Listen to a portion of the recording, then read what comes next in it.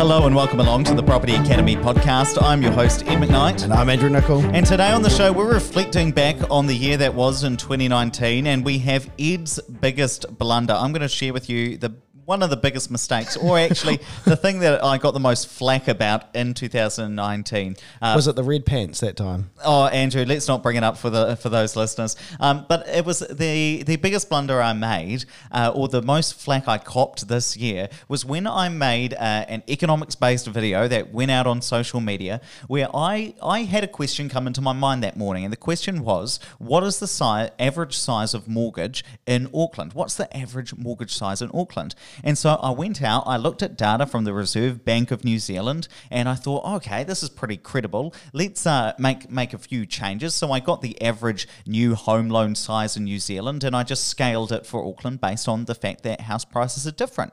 And so I said, okay, the average loan size in Auckland was about 280K. And boy, did I cop some flack online from social media from people who, I guess what it probably was that they saw that the average loan size was estimated at 280K, which was the best estimate I could make based on the data, and they probably felt that wasn't their reality and that it couldn't be true. Now, we're going to unpack this data a bit more today, but what I want to start off with is actually just talking about that this is some really interesting data, because it is the average mortgage in New Zealand, according to Reserve Bank data, is actually much lower than any of us would have predicted.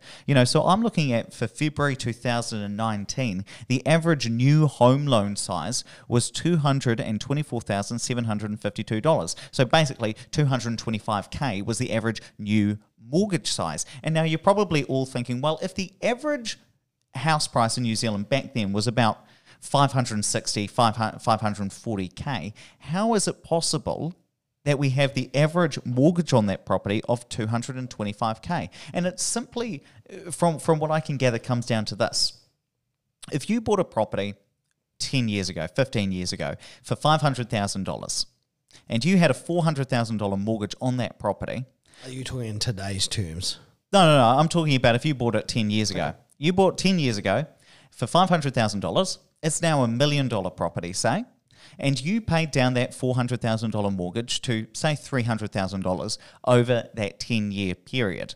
Now, you've got $700K worth of equity within your property. If you then go and buy a $1.2 million house, then you've got a new mortgage, and then if you increase the size of your mortgage, because you already had that equity in your property, you've now got a $500,000 mortgage. So you might have a $1.2 million property, but you've only got a $500,000 mortgage on it because you've been in the property market and you've had the benefit of your property increasing over time. And that's why when I look at the differences between investor lending, first home buyer lending, and owner-occupier lending, it's all completely different.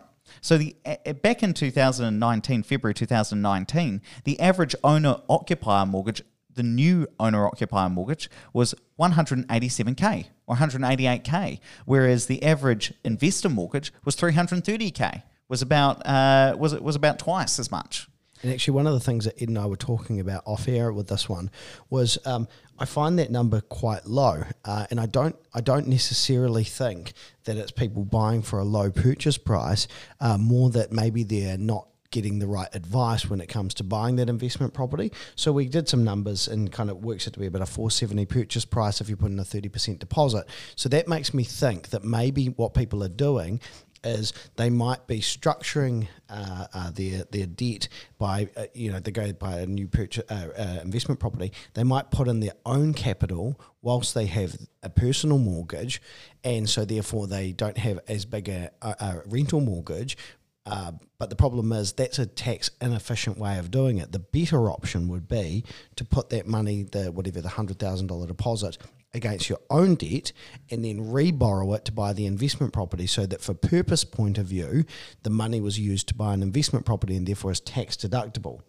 And actually, I'll just briefly mention, to try and redeem myself, one of the good things I did this year is we had one of the listeners from the show talking to us about how to structure their different mortgages and whether they should pay down their personal mortgage more quickly than their investment mortgage. And they were saying, oh, but I really want to pay down my investment mortgage. And our advice, of course, was to get rid of your personal mortgage first. I ended up creating a spreadsheet that had about 12 different sheets in it, working out all of the numbers in different scenarios to try and show that it actually is more tax efficient. And perhaps we'll talk about those numbers in a future episode as well.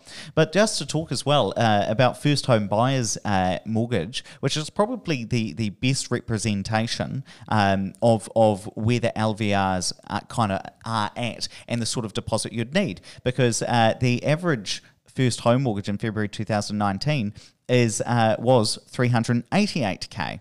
Which is still pretty low, because on a 20% deposit or even a 10% deposit, then you've got a property that's worth well under $500K.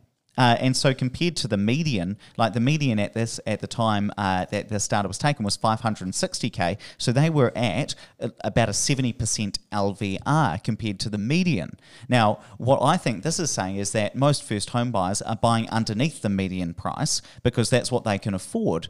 So do you think also people that maybe are living in areas like Auckland, which are very high median house values, are buying later, and or maybe they're going to mum and dad and leveraging against mum and dad's house so they can put more equity in perhaps? And I think they're probably purchasing at the lower end as well. But of course, the reason that these might be quite low is, of course, we're talking about the median. And the way median's calculated is that if there are 20% of Aucklanders who are buying really expensive houses and have really high mortgages, that wouldn't factor into the median, because we're lining everybody up and choosing the exact middle person. And I think this is the important thing when you're reading stats, when even I'm recounting stats to you, you've got to be questioning, well, how is that calculated? What does that really mean? If you find something surprising, don't necessarily just accept that if your intuition says otherwise. Think about, well, what are the reasons behind it? In this case, I don't believe that first home buyers are going out with a 30% deposit. No, not at all. They're going out with a 10 or a 20% deposit, and they're just buying houses underneath the median house price, which is why, if you compare it to the median, it is a higher deposit level that the data would suggest. But then we just kind of rejig about what's actually happening, and it gives us some insight into the market as well.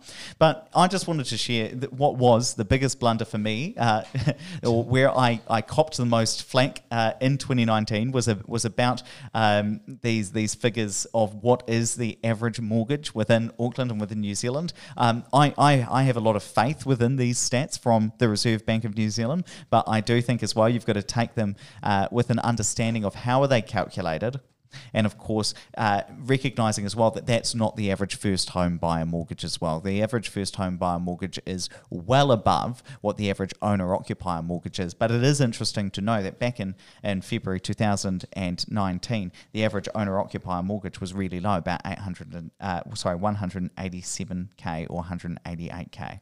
So let's wrap it up there. But of course, if you do want to learn more about property investment with Andrew and I, then why not check out our epic guide to property investment. This is our 16,000 word guide, which is freely available on our website. Don't even need to put in your email in order to get it. Now, if you want to go there to start your new year off right and know all about property investment, then here's what you do. Pull out your phone, go to Google and just type in property investment NZ. Once you scroll past the ads, we're always in the top kind of 3 within there. So you can go there. It's a great read as well, about 45 minutes. And that will give you a really good overview of the New Zealand market and the different types of strategies that you can use in order to be able to start investing in property in 2020. Now, of course, don't forget to rate, review, and subscribe. Guys, I don't think you understand just how much that makes a real difference to our ability to get out and help more and more New Zealanders invest in property and access the property market. So if you can do that, it would mean a lot personally to Andrew and I.